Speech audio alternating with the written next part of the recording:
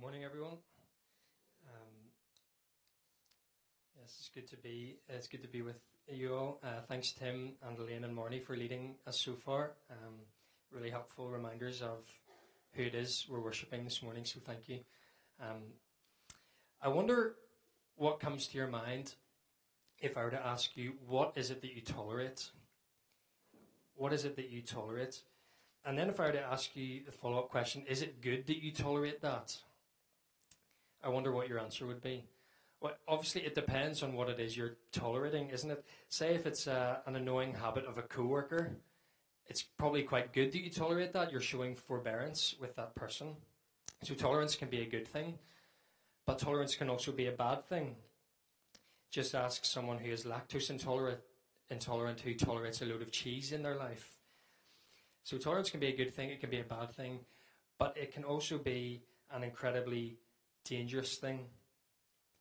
So it can be good, it can be bad, but it can be incredibly dangerous. And that is the theme of the letter that Jesus writes this morning, the letter to the church in Thyatira that we are going to look at. We've been working our way through the 7 letters or messages, whatever you want to call them, to the churches in Revelation chapters 2 and 3.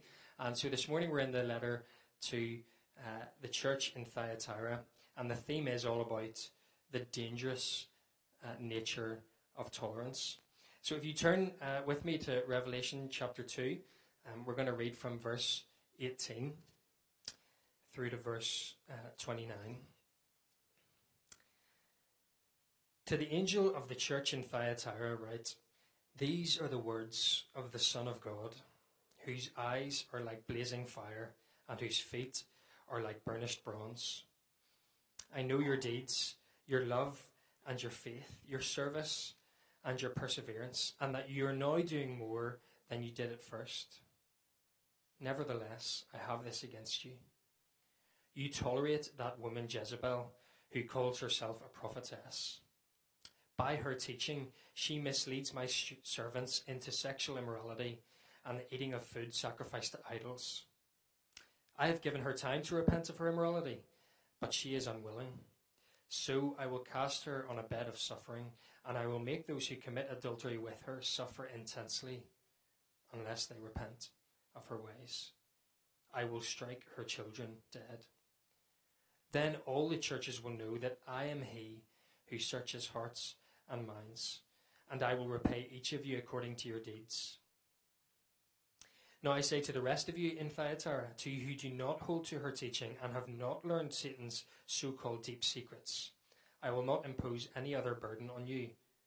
Only hold on to what you have until I come. To him who overcomes and does my will to the end, I will give authority over the nations. He will rule them with an iron scepter. He will dash them to pieces like pottery, just as I have received authority from my Father. I will also give him the morning star. He who has an ear, let him hear what the Spirit says to the churches." Let's just come to God in prayer.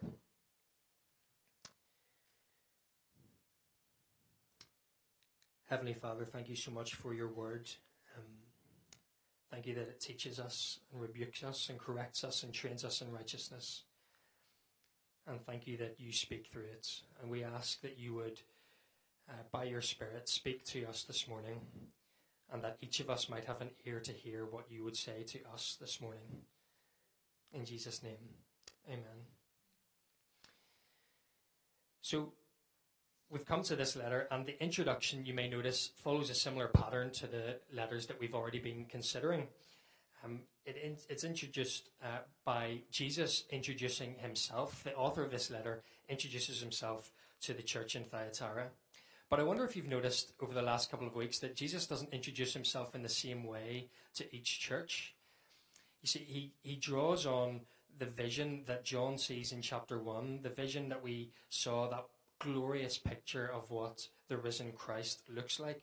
And in each of the letters, Jesus takes one of or a couple of these specific attributes and communicates them to specific churches.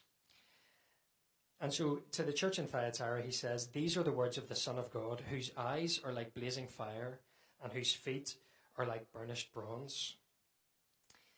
You see, each of these parts pertain specifically to the context of the church in Thyatira. Jesus chooses his words purposefully here. He's trying to communicate something about himself to the church in Thyatira, about who he is and what he's like. So let's consider how he introduces himself. First of all, these are the words of the Son of God. But we're quite familiar with that term. I would imagine if I would ask you this morning, who is Jesus? One of the first things you might say is the Son of God. It's certainly fresh in our minds after having spent time in Mark's Gospel. And Mark introduces his Gospel, as we know, the beginning of the Gospel about Jesus Christ, the Son of God. But this term is not as common in the book of Revelation. In fact, this is the only time in this book that that term is used to describe Jesus. Why is that? Well, we don't know very much about Thyatira. We certainly don't know as much about Thyatira as we do about Ephesus or Pergamum, for example. But we do know that the primary deity that was worshipped in Thyatira was Apollo. And Apollo was the son of Zeus. And so Jesus introduced himself here in Thyatira as the Son of God. Now, if you were to ask the people around, the culture around the church, who is the Son of God, they would say it's Apollo, the son of Zeus, the Son of God. But here Jesus says to his church, these are the words of the Son of God, the only Son of the only God. Next he says, whose eyes are like blazing fire and whose feet are like burnished bronze. Why does Jesus choose these specific features to communicate what he's like to the church in Thyatira? Well, see, both of these things speak to the idea of judgment. Jesus' eyes being like a flame of fire or like blazing fire speak to his being all-seeing. He explicitly communicates this later on in the letter. If you scan down to verse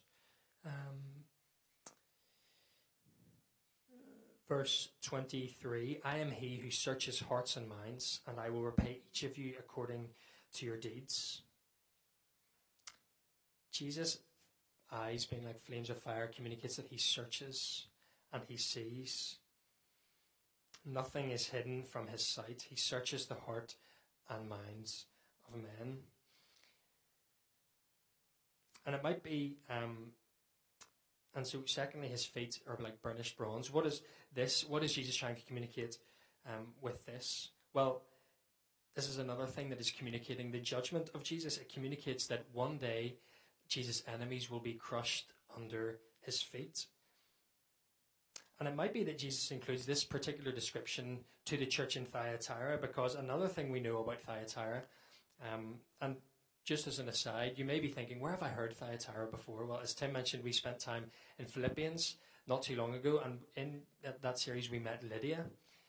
Lydia was one of the founding members of the church in Philippi. And we read in Acts 16 that Lydia was from Thyatira. And she was a dealer of purple cloth. And this was one of the main trades in Thyatira, the production of this fine material. And Thyatira, we know, was quite an important city for trade. But one of the other trades alongside this production of fine material was that of bronze smithing. And so as Jesus communicates to the church here, I am the one whose feet are like burnished bronze, that imagery would not have been lost on the church in Thyatira. They would have known the strength and the beauty of bronze, burnished bronze. They would have understood the connotations of having feet like burnished bronze. So who is Jesus? Who does he introduce himself here? The divine Son of God, who sees all and will judge accordingly. That is who is writing this letter, and that is an image that we would do well to keep in mind as we go through the rest of this letter. Then Jesus comes to talk about what he knows about the church, and this is what a pattern that we've seen in letters previously in the chapter. Jesus commends the church for what he knows about them. Look at verse 19. I know your deeds, your love and faith, your service and perseverance, and that you are now doing more than you did at first.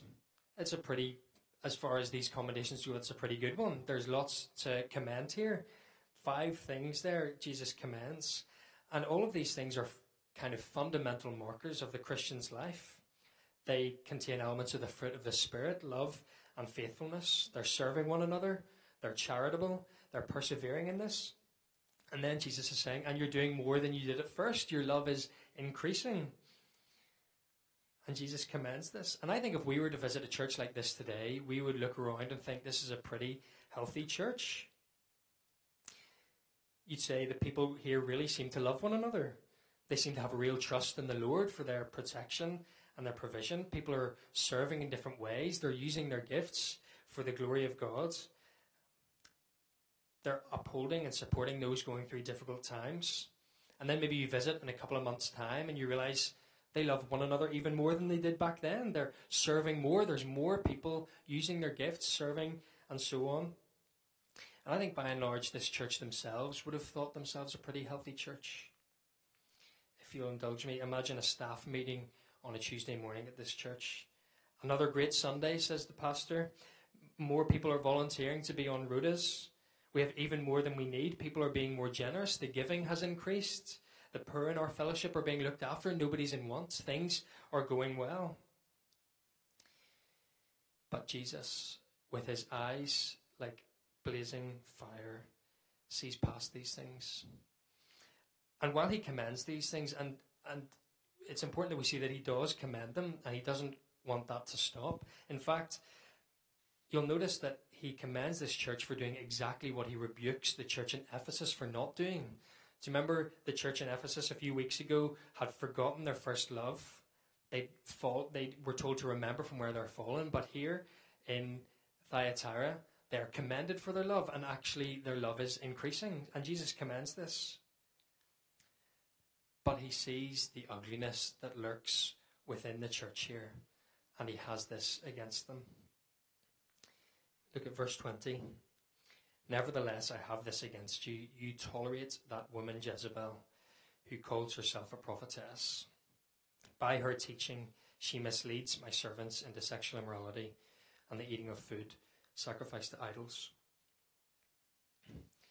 Now, there's so much in this verse that we need to unpack, and so we're going to spend a fair bit of time in this verse, and then we'll go through the rest of the letter at a quicker pace. But we're going to camp out here for a little while because there's lots that we need to see.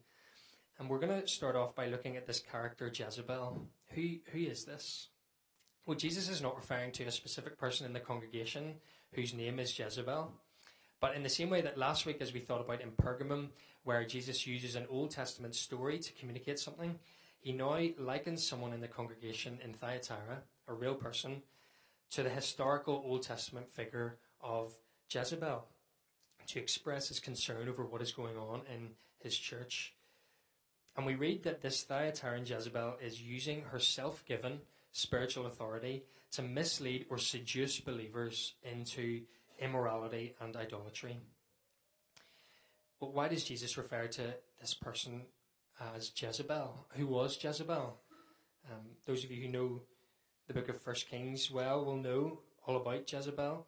Even those of you maybe who don't know that, you'll maybe know that there are negative connotations around that name Jezebel, and for good reason, because Jezebel, we meet in 1 Kings, was the wife of King Ahab, king of Israel, and she was a worshipper of Baal. She had the Lord's prophets killed so that Elijah was the only one left. And after that amazing scene that you'll remember on Mount Carmel, when God proved that he alone is God, answering Elijah's prayer, Jezebel tried to have Elijah killed. But I think Jezebel can be summed up in one verse. 1 Kings chapter 21 verse 25 says this: There was never a man like Ahab who sold himself to do evil in the eyes of the Lord, urged on by Jezebel his wife. Urged on by Jezebel his wife. That sounds like the Thyatiran Jezebel, doesn't it?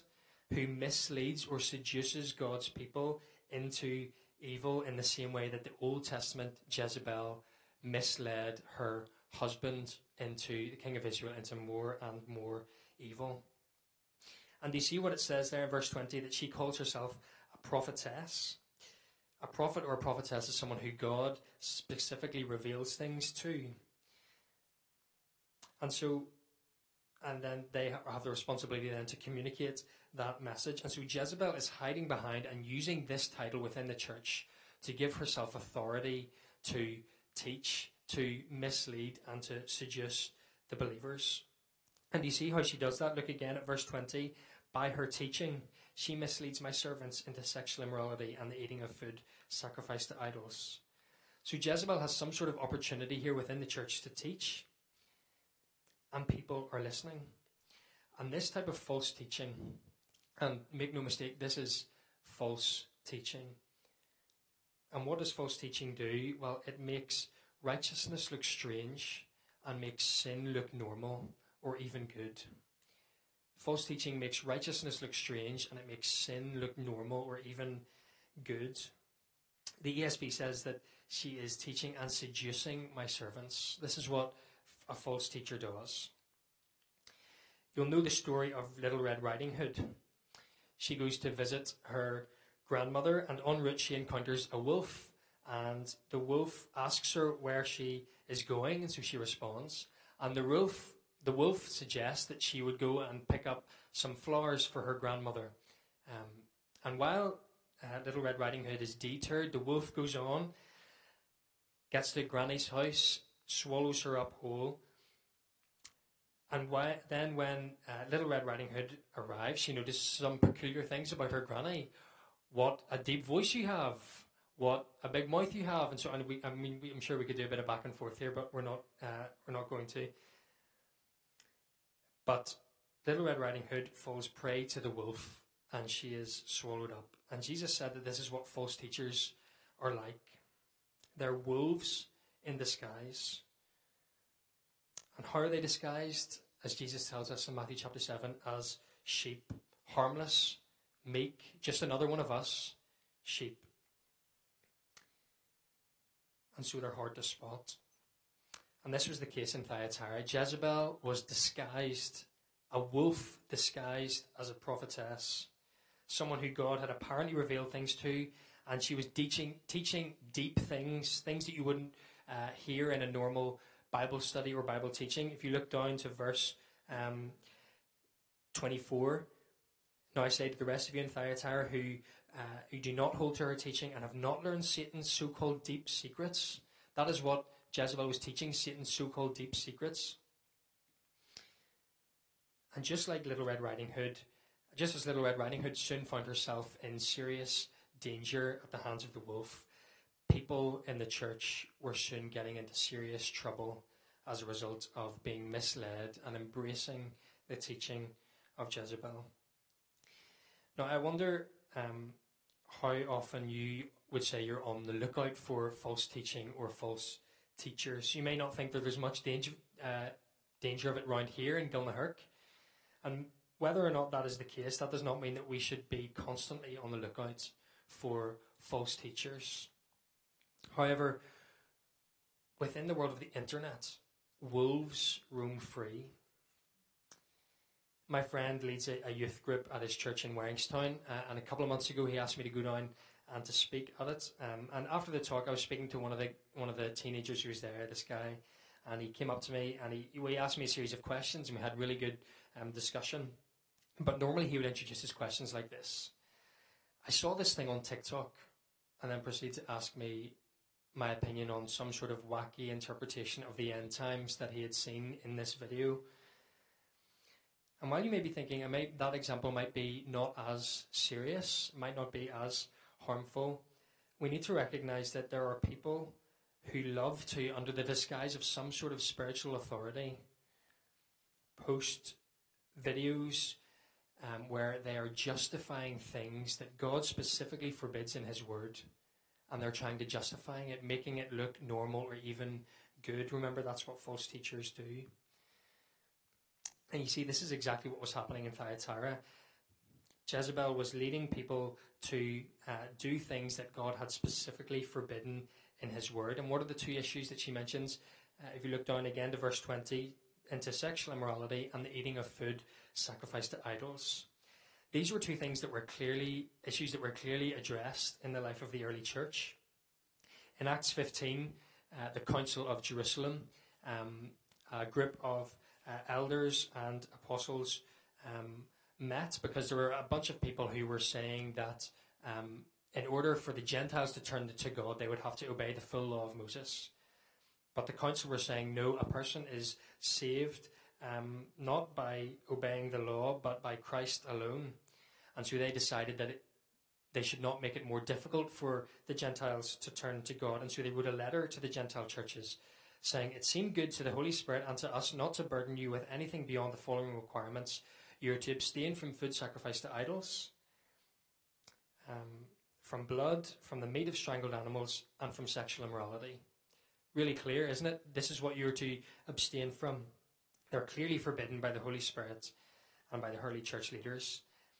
And then Paul in Corinth clearly forbids this issue again. If you listen just to chapter 5 of 1 Corinthians, it is actually reported that there is sexual immorality among you, and of a kind that does not occur even among the pagans. A man has his father's wife, and you are proud. Shouldn't you rather have been filled with grief and have put out of your fellowship the man who did this? Paul says sexual immorality has no place within the church at all. And then in chapter 8, he goes on to talk about food sacrifice to idols. He says that this issue of eating food sacrificed to idols was leading those within the church in Corinth with weaker consciences to defile themselves. Again, people are to exercise caution with this. But we have to recognize that this is what false teaching does. It says that what Scripture forbids is okay. It makes righteousness look strange and sin look normal or even good. False teachers will, as best they can, ignore what Scripture says, and if they can't do that, then they'll distort it to make it seem like it is okay. This is exactly what Jezebel was doing. You're free in Christ to enjoy total sexual freedom.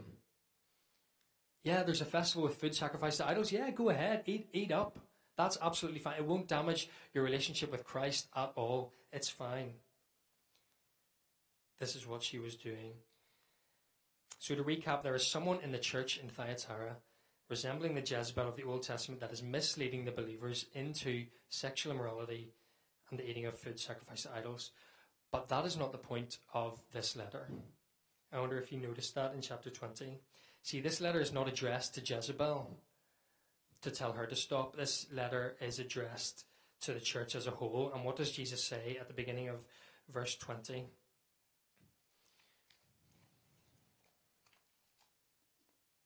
Nevertheless, I have this against you. You tolerate that woman, Jezebel.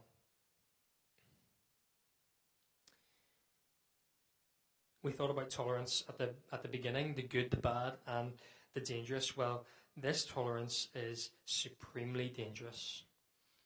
Tolerating teaching that neglects what the Bible says and therefore makes righteousness look strange, sin look normal or even good is just downright dangerous. And Jesus spells it out for us how this is dangerous and shows it how it is dangerous and who it is dangerous for. It's dangerous for the false teacher. It's dangerous for those who follow her, and it's dangerous for all of us. We'll look at each of these things in turn just briefly. Verse 21, look at verse 21 with me. I have given her time, that is Jezebel, to repent of her immorality, but she is unwilling. So I will cast her on a bed of suffering. See, the unrepentant Jezebel is to be cast upon a bed of suffering, or a sick bed, according to the ESV. And so it seems as though Jesus is saying here that he will cause her to suffer physically for her continuous misleading of God's people. But we know that this suffering will pale in comparison to what will be the fate of false teachers on the day of judgment.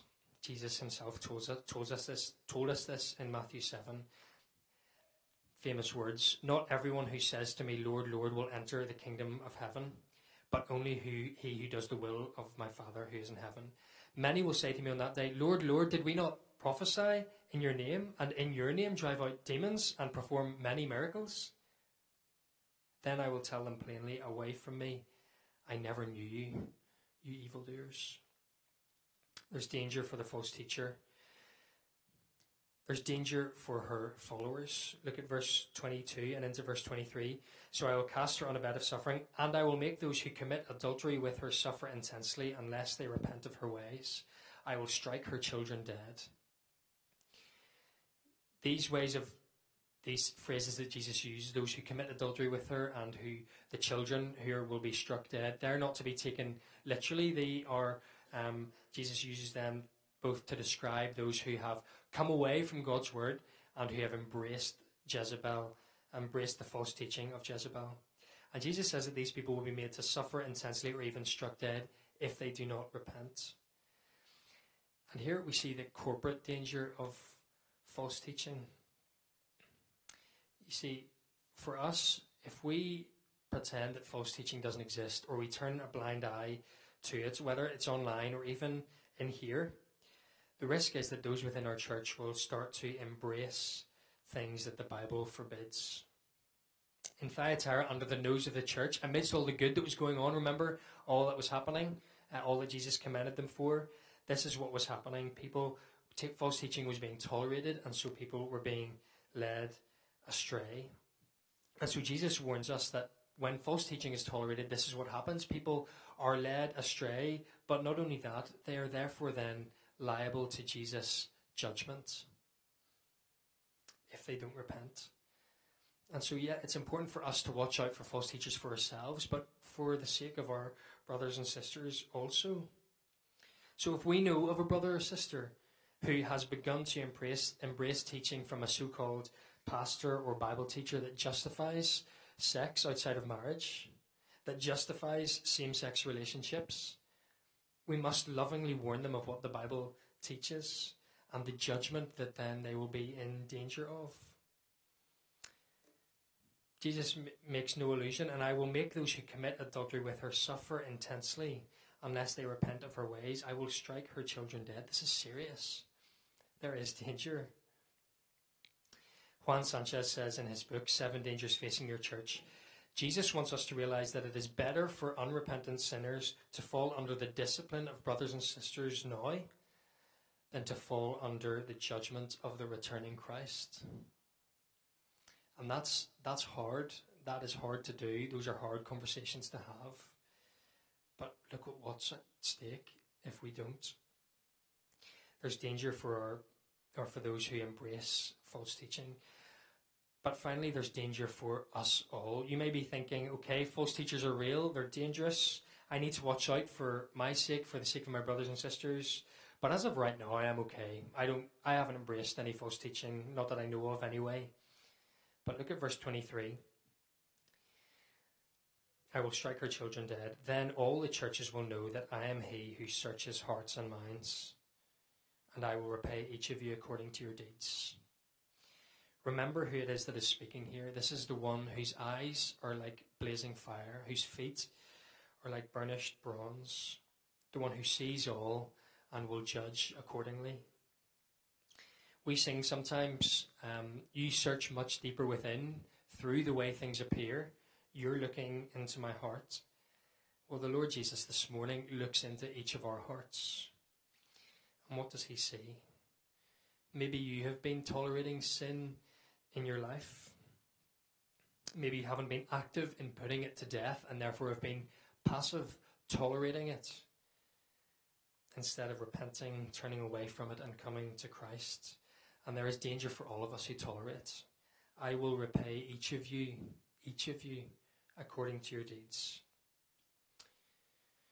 Well, if you feel that piercing and holy gaze of Jesus this morning, there is hope.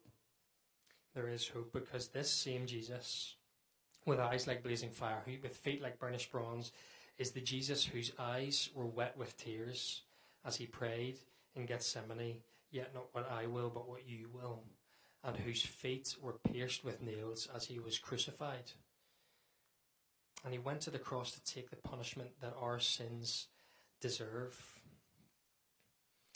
Leslie reminded us on Wednesday night that he was condemned so that there is therefore now no condemnation for those who are in Christ Jesus. So what is the hope? That we can escape the punishment of Jesus the judge, because he himself was punished for our transgressions. Repent, therefore. Repent and turn to Jesus, because he is merciful. Do you see that in the text? Verse 22, I will make those who commit adultery with her suffer intensely unless they repent. Jesus is merciful. He calls us to repent. Maybe you noticed that I didn't quite finish the story of Little Red Riding Hood earlier on. We left it with Granny and Little Red Riding Hood swallowed up in the belly of the beast. Well, enter the huntsman. He comes and he cuts open the beast and frees Granny and Little Red Riding Hood, killing the wolf in the process. And this is a picture of what Christ does for those who repent. Little Red Riding Hood was tolerant of the wolf, disguised as her grandmother, and ended up in perilous danger. And those who tolerate the sinful ways of the false teacher in their own lives are too in danger.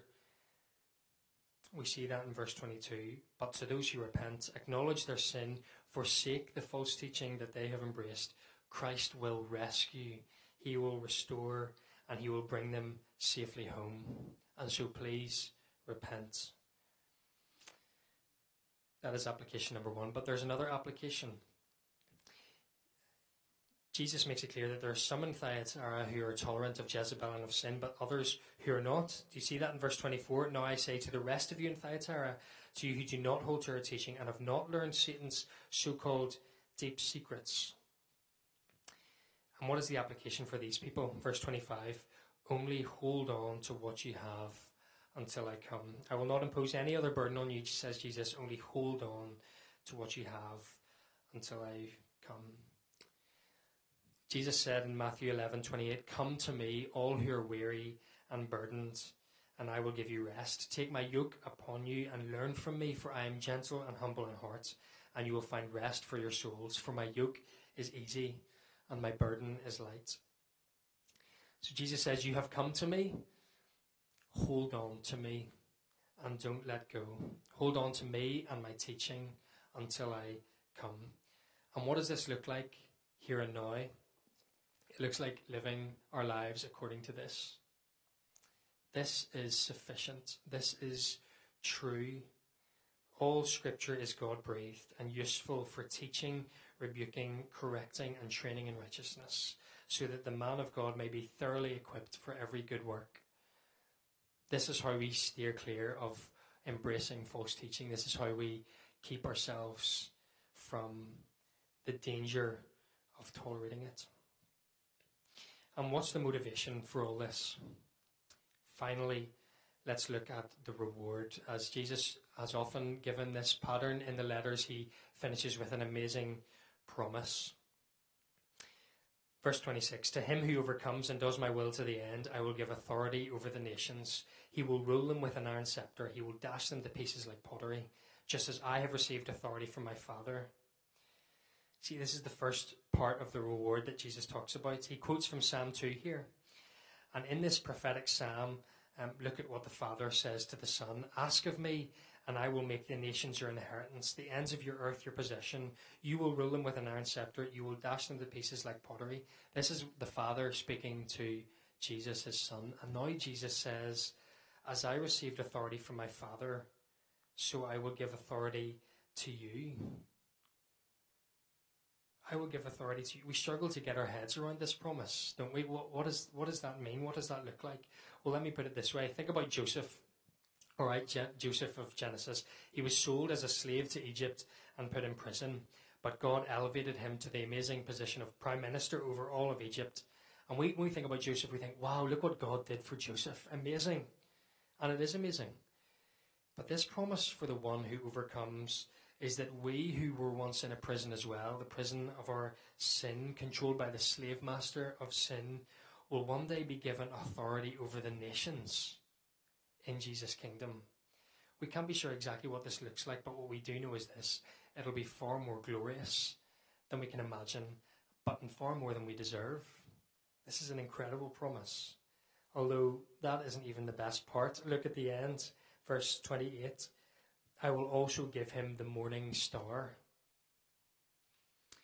What does that mean? I mean, it sounds pretty good, doesn't it? But what does it mean? Well, listen to chapter 22 and verse 16 of Revelation. I, Jesus, have sent my angel to give you this testimony for the churches. I am the root and offspring of David and the bright morning star.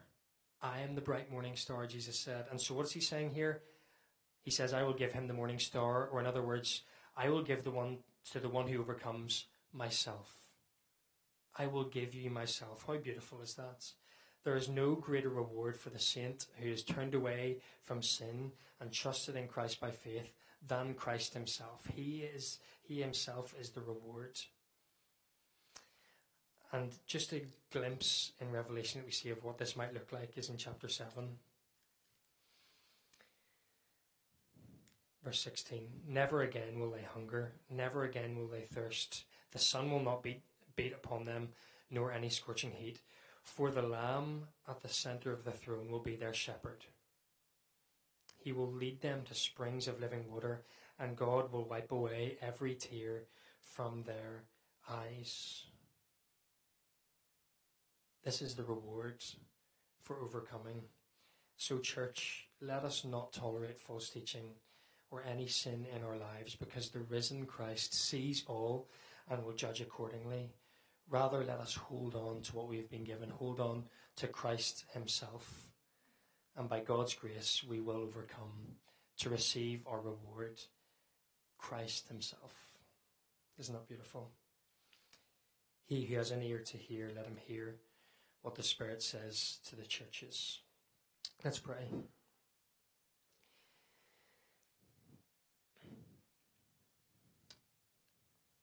Heavenly Father, we thank you once again for your word. And we recognize that your Son is glorious. We see that we ought to fear him, we ought to love him, and we ought to obey him. God, would you help us to do this? Help us to live in the fear of the Lord, as we know that you see all and you will judge accordingly. But we thank you for Jesus, who rescues us from the coming judgment, who rescues us from our going astray. Grant us, Lord, repentance once again. May we turn back to you and trust in Jesus. Give us endurance, Lord, and give us eyes to see the reward that is ahead of us at the end of the race. Help us, Lord, we ask in Jesus' name. Amen.